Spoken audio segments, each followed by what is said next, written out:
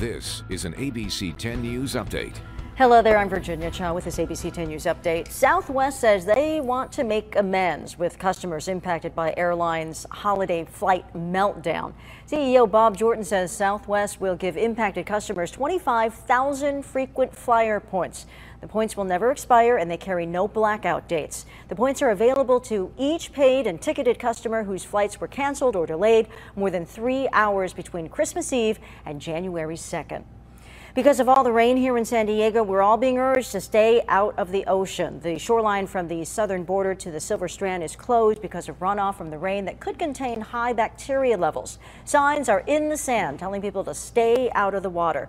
In addition to runoff, sewage from the Tijuana River Valley also an issue in Imperial Beach. IB Mayor Paloma Aguirre says her first priority is fixing the sewage treatment plant in Mexico.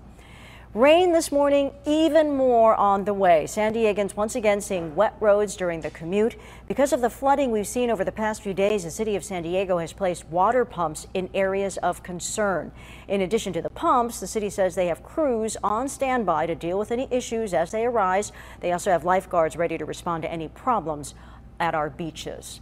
All right, let's talk to the expert about what to expect today and going forward. Right, so we're having drizzly conditions, cool temperatures, and mostly cloudy skies. Similar to yesterday, this is all ahead of the storm that's going to bring some heavy rain and high winds tomorrow. Satellite and radar pictures shows that we could get some heavy rain in the northwest portion of our county beginning as early as tomorrow around 4 a.m. before it becomes widespread throughout the day. Totals could range anywhere from a quarter up to about an inch in our mountain areas. Virginia. Thanks, Vanessa. For the latest news, weather, and traffic, just go to 10news.com. For ABC 10 News, I'm Virginia Cha.